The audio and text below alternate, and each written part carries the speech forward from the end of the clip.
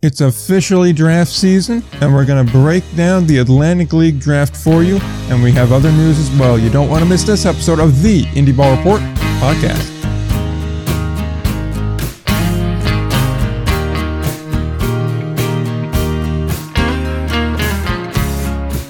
We are back again, episode number 159 of the Indie Ball Report podcast. I'm Nick, he's Will. We have an all-star game, we got a draft, and we have some coaching news, which is really just kind of more of a nice little nest egg to get us into the Atlantic League from the all-star game. So, how are we doing?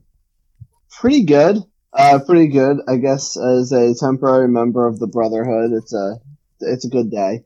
As far as Indie Ball goes, well, we're starting to hit the home stretch as far as the off season, and you're starting to see what these teams are going to look like for real. So we're getting into that exciting time of year, and as we're recording this, Nick, in New Jersey, some people get baseball from February on, like with college games, and it's all nice and warm.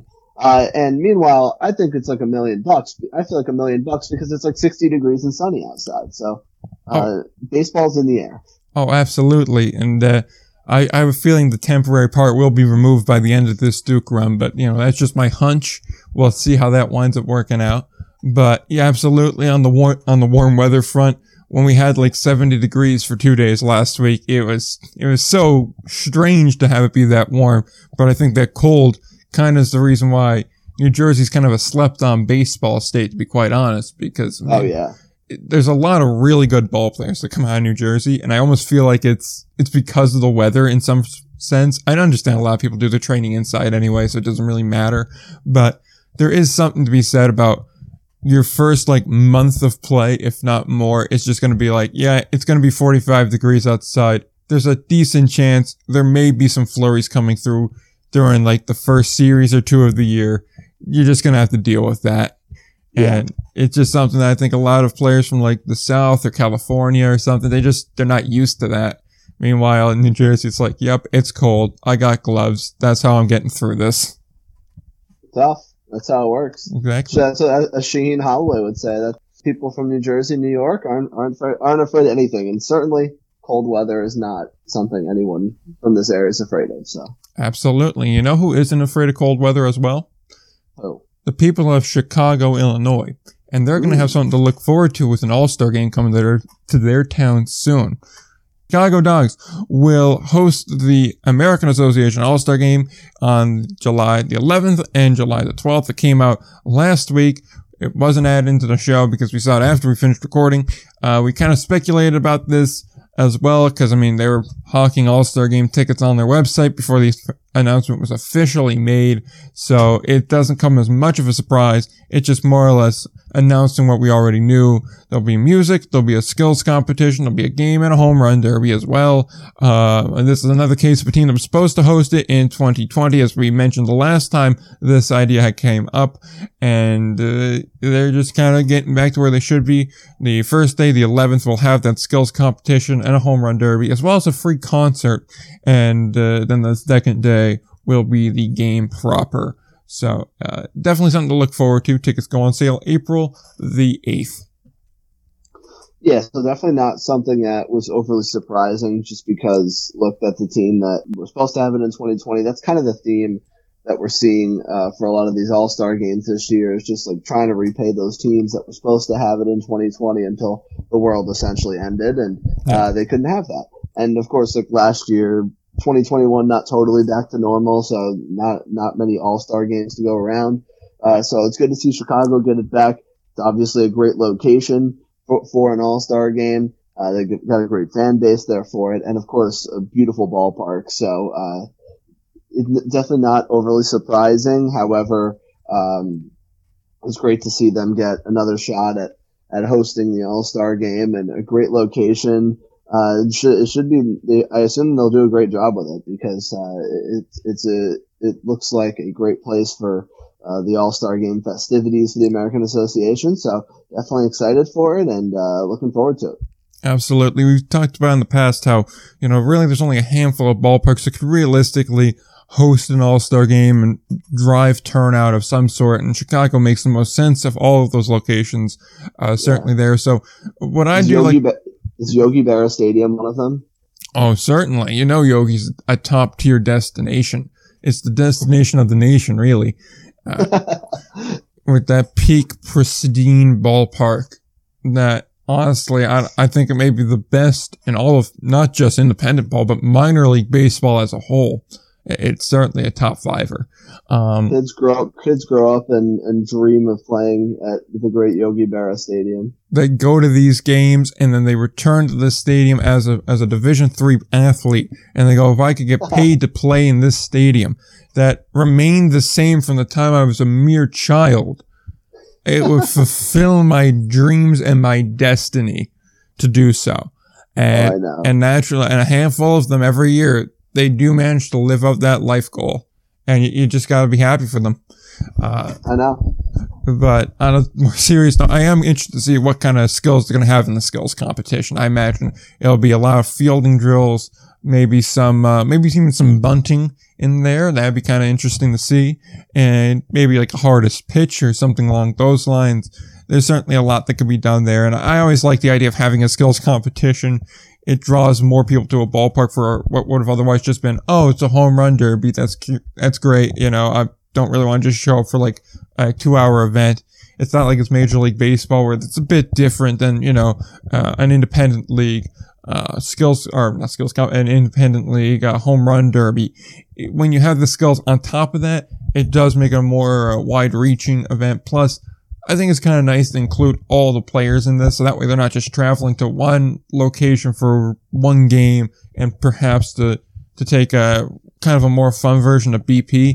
To have them all included does seem to be a kind of a nice topper, and it does seem like the 11th is going to be a very interesting day for fans there because they're going to have a lot of activities going on top of what's happening on the field. Right, and I think, and you make a really good point about that, because at least a thing I remember is when the Eastern League All-Star game, it was either 2018, I think it was 2018, was in Trenton. Okay. And so I went, and they basically had 2 separate nights for the Home Run Derby and the All-Star game, and I went to both of them, and I remember thinking that, I'm like, what, like after that Home Run Derby, I'm like, wow, I kind of feel really underwhelmed that I went to that, because it was just a Home Run Derby and then everyone went home. So I think it's definitely important for indie leagues specifically to have just more than a home run derby. Like, of course, like, you know, the home run derby is a skills competition in a sense, but just other things and a concert, just like other stuff to do that's outside of the home run derby. Of course, the All-Star game itself can speak for itself, but I think that it's important to have things that are going on outside of the home run derby, especially for an independent league. Absolutely. It's all about making sure, you know, fans feel like they got their money's worth out of it. And like you said, you felt underwhelmed after just the home run derby. And I have a feeling a lot of fans felt the same way. And they were like, well, if the home run derby was like this, am I going to go to the All-Star game for this too? Only really if you care about a couple of prospects so you have nothing else to do. And the odds of getting people to the same ballpark on consecutive nights is probably slim, especially if they didn't enjoy the night prior. And they made it feel like, well, we could have just done this home run derby after the All-Star game and combine this into one night. So it is, I do like how this goes. And again, if anyone is in the greater Chicago area or is traveling to there, you can get your tickets for this, on the 8th of April. So with that said, I think we can kind of move on to the second piece of news, which is we have, generally speaking, a finalized coaching staff for the Lancaster Barnstormers, because apparently C's make K sounds, and obviously you have some people returning. Ross Peoples returns as the manager, and Jeff Bianacci, he's going to return as the hitting coach, and then we have a new pitching coach for the Barnstormers. It's going to be Mark Johnson, former major leaguer, coach in the Tiger system for a bit. Seems like a pretty well-rounded guy. Seems like a solid option as a pitching coach. And he is their first full-time pitching coach since, I believe it's 2017. So I believe he replaces, if I'm not mistaken, Scott Schumann as the pitching coach. I think he was doing it kind of part-time the last couple of years, if I'm not mistaken, right? Yeah, I think so. Yeah, I thought he was doing the player. I know he was a player coach. I just don't recall if he was a pitching coach. I don't remember any like full time pitching coach. So I would think so. But then like I remember also like Caleb Gindel being like a hitting coach, like a player coach as well. Yeah.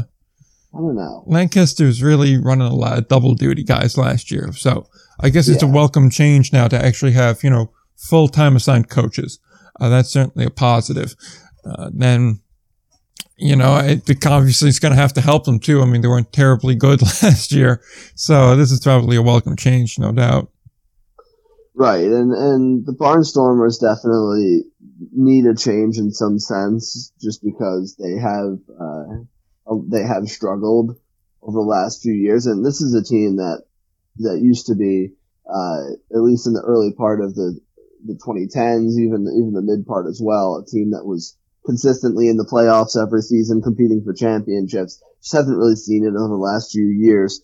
And they want to keep Ross Peoples in charge, and specifically on the pitching side, it seems like Mark Johnson's qualified, a good hire for sure, especially playing in the big leagues, coaching in the minor leagues as the pitching coach. However, I think that they definitely needed a full-time pitching coach. They have to do something as far as pitching, because it just has not worked on that side of the ball. And part of that is the ballpark they play in. So I think it's definitely not easy to pitch at Clipper Magazine with a 300-foot right field porch. So that's certainly not easy. However, the pitching, considering we literally had a segment on this show every single week last week, called the Lancaster Team ERA check, which I don't know. I say we give them a little bit this year to they get a month, redeem themselves, and then maybe we cut it. They get a month before we make a decision on it. After a month, we'll know. You gotta go for your point after a month. Right. So, right. Exactly. 2 months from now, we could be going, yep, time for the Lancaster ERA check again, which it's fun to think we're only a month away from baseball. Isn't that nice? Exactly. A month away from actually, it would be 2 months away from the first Lancaster Team ERA check. Yeah. Yes, but I mean, either way, we're only about a month away from actually discussing baseball. Actually, probably 3 weeks away, because the week before the Atlantic League starts, we'll do the preview. Right. That's nice. It's great. We only have 3 more of these off-season episodes for all of you to have to slug through and listen to. It's lovely. There's a light at the end of the tunnel, boys and girls. You just gotta hang in there. But on the Barnstormers note, I think that they definitely needed a full-time pitching coach to try and do something with the pitching in this organization that just has not been there for quite a while now. And so I think it's certainly a welcome change. And now that I'm talking, I think Nate Reed was also a player pitching coach as well. He very well could have been. I wouldn't be surprised if that was the case. I mean, Lancaster seems to have done that for it would have been 1, 2, 3 years. They did the kind of stopgap option here. And I'm not quite sure why they did it, but I mean, it gotta be better than what they're at now, because like you mentioned last year, they weren't very good, and they kind of stagnated over the last couple of years, not really doing too much of note, at least in league play. And I mean, obviously, there were some titans at the top of the list. You had Sugarland for a while. You have Long Island, that's always good. And now it seems like Lexington's kind of there.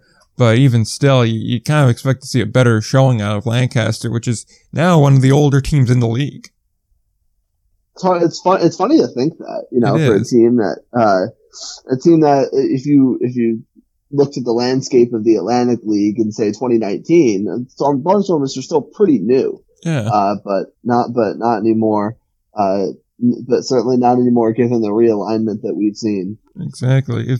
Especially if you go back to even 2018, where you still had Bridgeport in there, you still had Somerset in there, you had some of these original founding teams that were still there. It's just wow, okay, Lancaster's going to be one of the older teams in 3 years. Okay.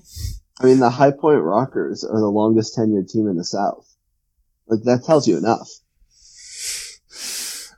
And I remember covering that team when they first started. I remember that. Whereas it's we got the High Point Rockers. I'm going to try to describe a jersey on a podcast. That old thing. Which, speaking of which, I almost forgot to mention, Chicago's got new jerseys for opening day. They're like black and, yeah, we tweeted out the thing. So if you could just go to the Twitter page and you'll see what I mean. But they got new jerseys too. The Indigo Report. We tweeted out the thing. Yeah, just check the Twitter. That's the default. That's right. If I didn't respond to an email or something, I'm gonna be honest, I saw it. I was doing something else, and I was like, I gotta respond to that. And then I kept forgetting it was there. And then when I was in the middle of something else, I was like, oh shit, there's an email that I need to get to. That's pretty much how this operates. And then it's rinse and repeat. But yeah, I suppose now having completely departed from the Barnstormers talk, it'll be interesting to see what they do. They have a full coaching staff. They have some other, like base running coaches as well. But, I didn't particularly think it was all too important to, write their information down because they're base running coaches. Agreed. Yeah. So with that, we go to the last thing, but probably the big premier item of the day, which is the Atlantic League draft held Wednesday after a 2-day long tryout camp. What happens is, I believe it was the first 10 picks or first 12 picks of this draft. The first 12 picks belong to a mixture of Team Wild Health Kentucky Genome and the Staten Island Fairy Hawks. They being the two newest teams, got those picks to try and help fill out their roster a bit. Obviously, Team Kentucky there does not exactly need much help. They have a very strong roster as it is, and Staten Island could probably use a little bit of a boost, although they continue to sign former Mets, as seen by picking up Reimer Liriano, who I do think is a solid addition to the lineup here, but they do need to start getting some Yankee bats in there too to try and get those Yankee fans back in. I understand there's a lot of Met fans in ownership and you hired a lot of Met personnel. I totally understand that, but the island is still divided. You kind of course corrected a little too much, like bring it back to the center. But regardless of that, we have 19 picks. Long Island passed on pick number 20, which is both ruthless and somehow merciful at the same time. Because, I mean, let's be honest, with the exception of the second overall pick, which Long Island traded up to acquire, they're not really keeping many people on this in this draft because, well, Long Island has some somehow ability to draw in a lot of very talented ball players.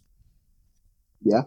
They certainly do. And I think when looking at this draft, I think that unlike some other years in the showcase, I really do think that this year we're seeing it's funny, you look at last year's showcase and the first pick being Josh Sala, picked by Gastonian. We know how that ended up. So I mean, if you want to just jump right in, as far as the first pick of this draft that Staten Island picked up I think is quite an intriguing arm. Time to pronounce name, Hector Guance. I'm gonna go with that. It's gotta be Guance. Guance. Gotta be Guance. Anyway, he's a former farmhand of the Orioles, a little bit with the Nats as well, but pitched most recently in 2019. In the Orioles system in Loa del Marva, a 4.33 ERA in 22 starts and 108 innings. And the year before that in the New York Penn League, an ERA just under 4 at 3.98 in 14 starts.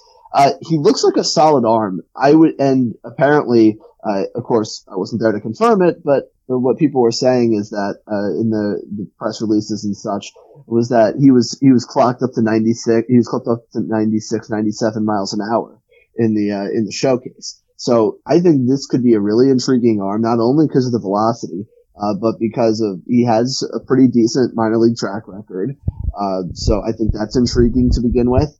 The one thing that, at least just looking at his numbers, and of course he hasn't pitched since 2019, so you don't know how much of this will continue, but you would assume he's completely healthy, and as well. But one thing, probably he has to get better as far as throwing strikes. That's something that he's definitely struggled with, for a decent amount of his minor league career, especially with Delmarva in his last full season, walking 5.5 per 9. That's not going to play. But I think that he looks like a pretty intriguing arm in the Staten Island rotation, and to get a guy from a showcase like this that you can throw into your rotation, I think that's a pretty valuable thing.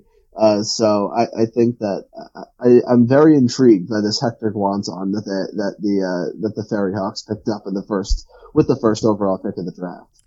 So is throwing strikes important for a pitcher? You could say that, yes. Oh, okay. I just want to make sure of that, just to dispel any doubt. I think it is an interesting pick there, too. It definitely kind of fits that Staten Island mold they've been going for, which is a lot of hard-throwing pitchers. I do think I'm not going to really complain about any draft pick here. If a manager or a GM or whomever's there scouting for the team likes a guy, then you get the guy. It's as simple as that. This level you want to take whatever talent you can get and whatever player you think meshes the best and you run with that. So I'm not going to, begrudge any pick here, but I would say I would like to see them start to acquire some actual, some bats, some bigger name offensive pieces here because we really haven't seen too much of that. But that being said, as far as this pick's concerned, I will say it does seem like a very solid pick. It definitely seems like the kind of guy they could use, they could add in there. And if he does wind up being that kind of hard throwing pitcher that they need, then I don't see any reason why it would be a bad pick. And I mean, this is definitely the stage where you take these kind of riskier options here because it's a free pick. It's a free player. You got nothing to lose. So, certainly that. I will say we're going to get into some trades for these picks, like Team Kentucky traded the second overall pick to Long Island, for the rights to a player. As far as whenever Staten Island's concerned, their trades were all for player to be named later. So that's something of note here. Obviously there is a historic pick in here that we'll touch on after we finish going through every other pick, because that deserves its own conversation. But that being said, is there anybody else in here really that kind of stands out to you? Because I'm going to default to the guy that, spent the whole summer scouting players. And I feel like you'd have a better way of, breaking players down than I would. Well, I think it's hard because, I wasn't actually there. And a lot of these guys, at least in this draft, are guys who don't have a big track record, but it's more guys that coaches see and they like, as far as whether it's on the pitching end of things or the hitting end of things. So a lot of it remains to be seen. However, I think the one pick we have to talk about, it would be remiss if we didn't mention, of course, I want to say Team Kentucky, but what is the Wild Health Kentucky Genomes?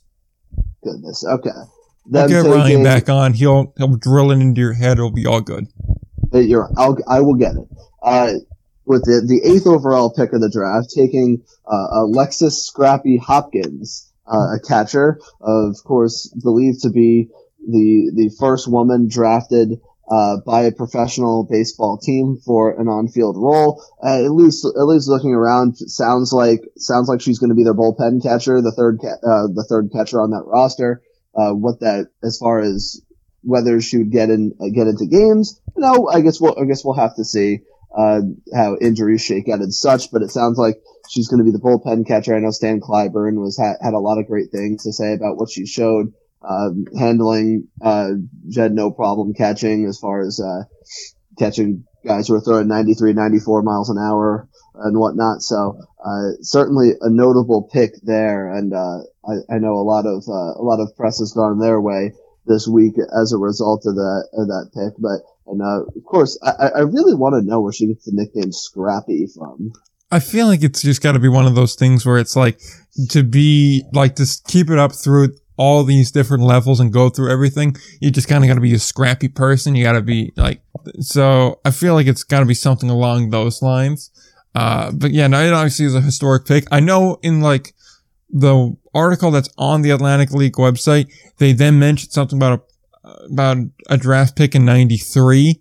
So I don't know if that's supposed to change. It just kind of confused me, but either way, it is certainly a historic pick. I believe she'd be the first, I don't want to say position player, but basically a position player, because pitchers are now, because there's a DH, treated as a special class or something along those lines.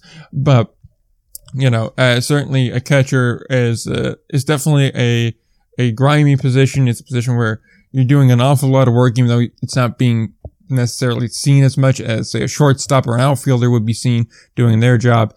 So it's definitely a difficult position. She handled herself well in the during the whole tryout, and it says something too that she got picked 8th. This isn't just like, it's the last pick of the draft. What the hell? We're not going to use it on anybody anyway. We'll just take her for this. It's pick 8. Team Kentucky still had selections after this too. And it just comes across as very much we actually like her as a player, so we want to add her on there. And so I think I would like to see her get into at least one game in there. And I think it would be something of note here, because clearly she can handle herself as a catcher. Now, I have no idea what she's like as a batter. We have very little idea on any of these guys as far as how they did at the tryout itself, but it would be interesting to see how that works out. Yeah, I think that, I agree with that point, just because, if it was the last pick of the draft, then it would kind of be like, it comes across as a token type of thing. It does come across as a token pick. As now that she was drafted number 8 overall, and Kentucky, let's see, had 2 more picks after this, and of course there were 11 other picks after this drafted by other teams. That makes it seem like it was not that way at all. Not to mention we have seen a lot of bullpen catchers being taken in this showcase that act as third catchers. I know, thinking of Somerset, I'm thinking of Gabriel Bracamonte. Long Island does that too, but yeah, Gabriel. Oh yeah, Long Island does. Somerset and a great Gabriel Bracamonte. I certainly remember him coming from that showcase and doing a pretty good job with Somerset as well. So excited to see. I really do hope that she gets into a game. Certainly can handle herself on the defensive end. Have no idea what she's like as a hitter, because it's hard to say when you're not there. But certainly a historic pick, and certainly excited to see how it shapes out during the year. Absolutely there. So I'm not really sure how much more there is to really be said about the showcase itself. Cause like I said, the Atlantic League's kind of notorious for making this difficult to cover.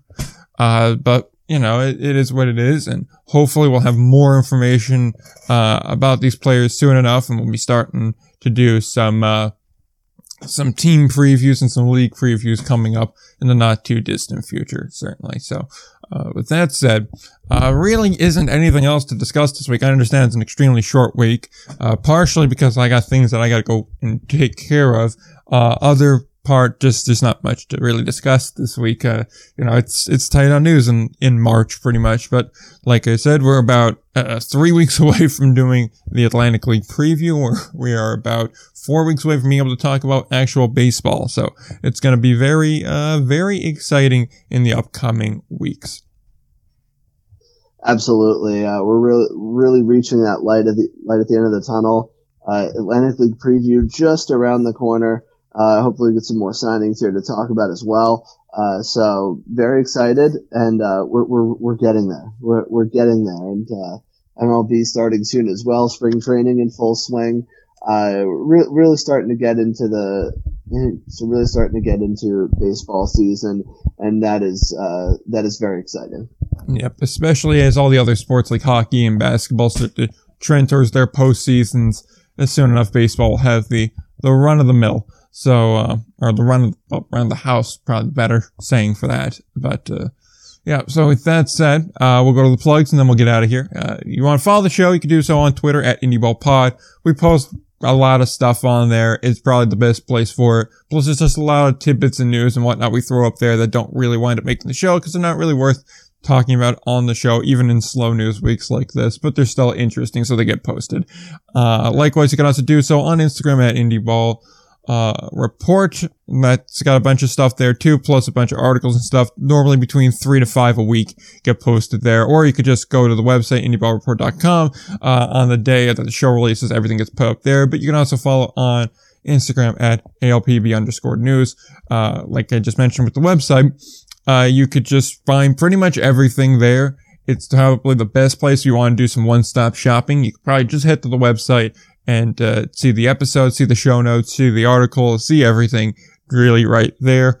Also, I want to point out, we are going to be wrapping up that Indie Ball Hall of Fame voting very soon. It's about 1 week left in the voting. So I believe we said at the end of the month we were going to wrap it up, but it'll probably be extended a couple of days through that weekend. So I figure April 4th is when the voting tab is going to be shut off. So you got a couple more days, about a week or so from the time of this release to really get your votes in. So make a point of doing that if you want to have a say in that.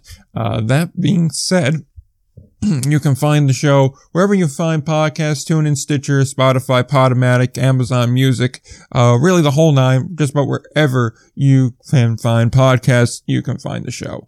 That being said, do we have anything else left to add? I do have something to add. I would say, and this is something that as we hit the NCAA tournament, this is something that I've seen this year that has really grinded my gears, you could say.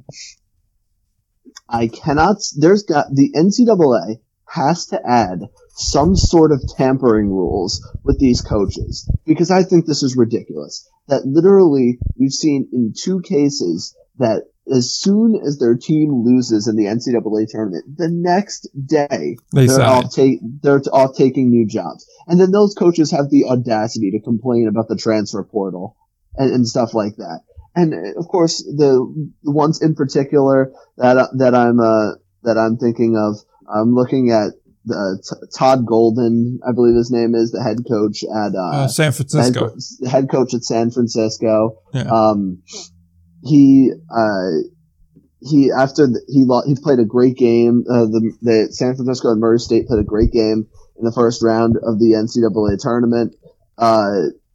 And it was really frustrating to see that after they lost that overtime game, a hard fought game against Murray State, the very next day he's taking a huge check at the University of Florida.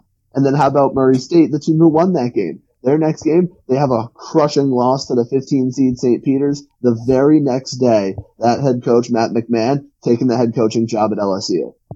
Yeah. And then what about Kevin Willard at Seton Hall? Everyone's rumoring, he's going to go take the job at Maryland. And then, his team goes out, gets railed by TCU in the first round.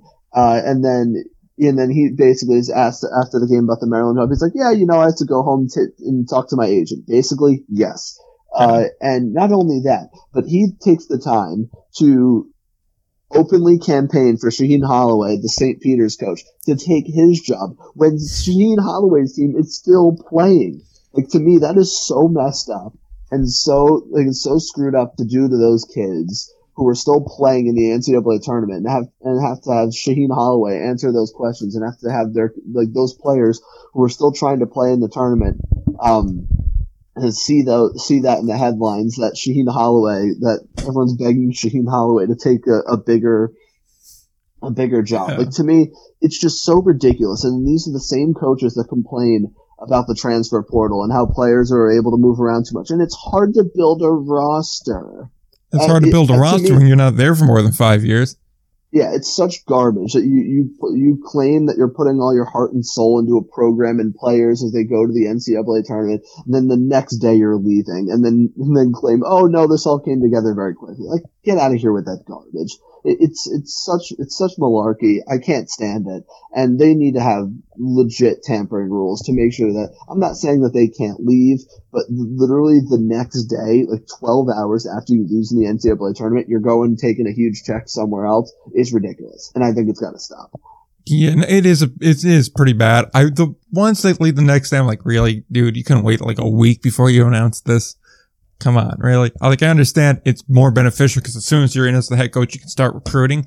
I totally get that. But it is kind of like, really, dude? Really? The ones I don't like are like the Shaheen Holloways, where it's like, his team is still in the tournament. At least wait until the body's like warm, not while he's still alive. Like, at least let him die first. But you don't understand how much I really want, like, Holloway at the end of this to be like, nah, I'm staying. I'm building this program. That'd be sick. How great. I don't think it's going to happen. It won't happen, but it won't happen, but it would be sick. Let me paint you a picture. Somehow, St. Peter's, they continue this miracle run. They knock off Purdue. They wind up with UNC. They knock off UNC. every Duke fan in the nation is just cheering about this because, well, come on. Then we get a Duke St. Peter's Final Four. I'm in the camp of I'd like to see K win, but honestly, I wouldn't be that upset if they were to lose. St. Peter's loses. It's a close game, but it's respectable in the end. K's going through the whole line here, and you see why he normally does it with the handshake, and sometimes he gets the hand on the chest while he's talking to the players and shit. Oh, yeah. He does that for each of them, you know. Good job, guys. You put your school on the national map. You did a hell of a job. Great run, that whole deal. He gets to Holloway and he tells him, you should stay at St. Peter's. Gives him kind of a pep talk around that. Then they go back to Jersey City. We don't hear anything for a week. Then it comes out after the national championship. Holloway holds a press conference and says, I'm not leaving, I'm staying. Isn't that a lovely picture? That would be a lovely picture. And as someone who can't stand Seton Hall, I would love seeing them get dunked on like that. Especially why? Because it'd be like the middle of April and they'd be like, well, shit, we don't have a head coach. Yes, exactly. This is an issue.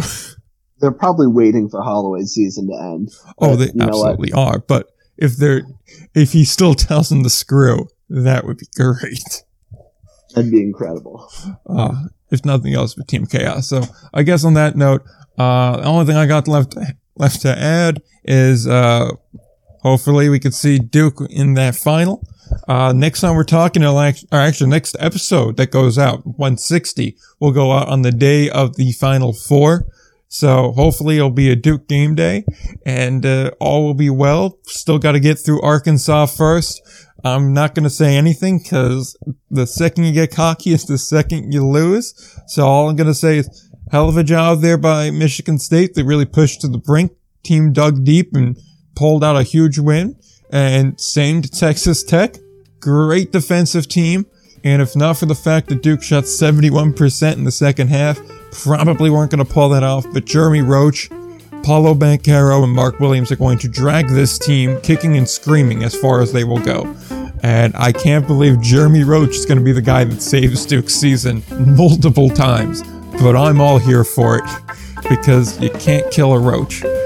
So, with that said, go Blue Devils, go Peacocks, and until next time, don't forget to play ball.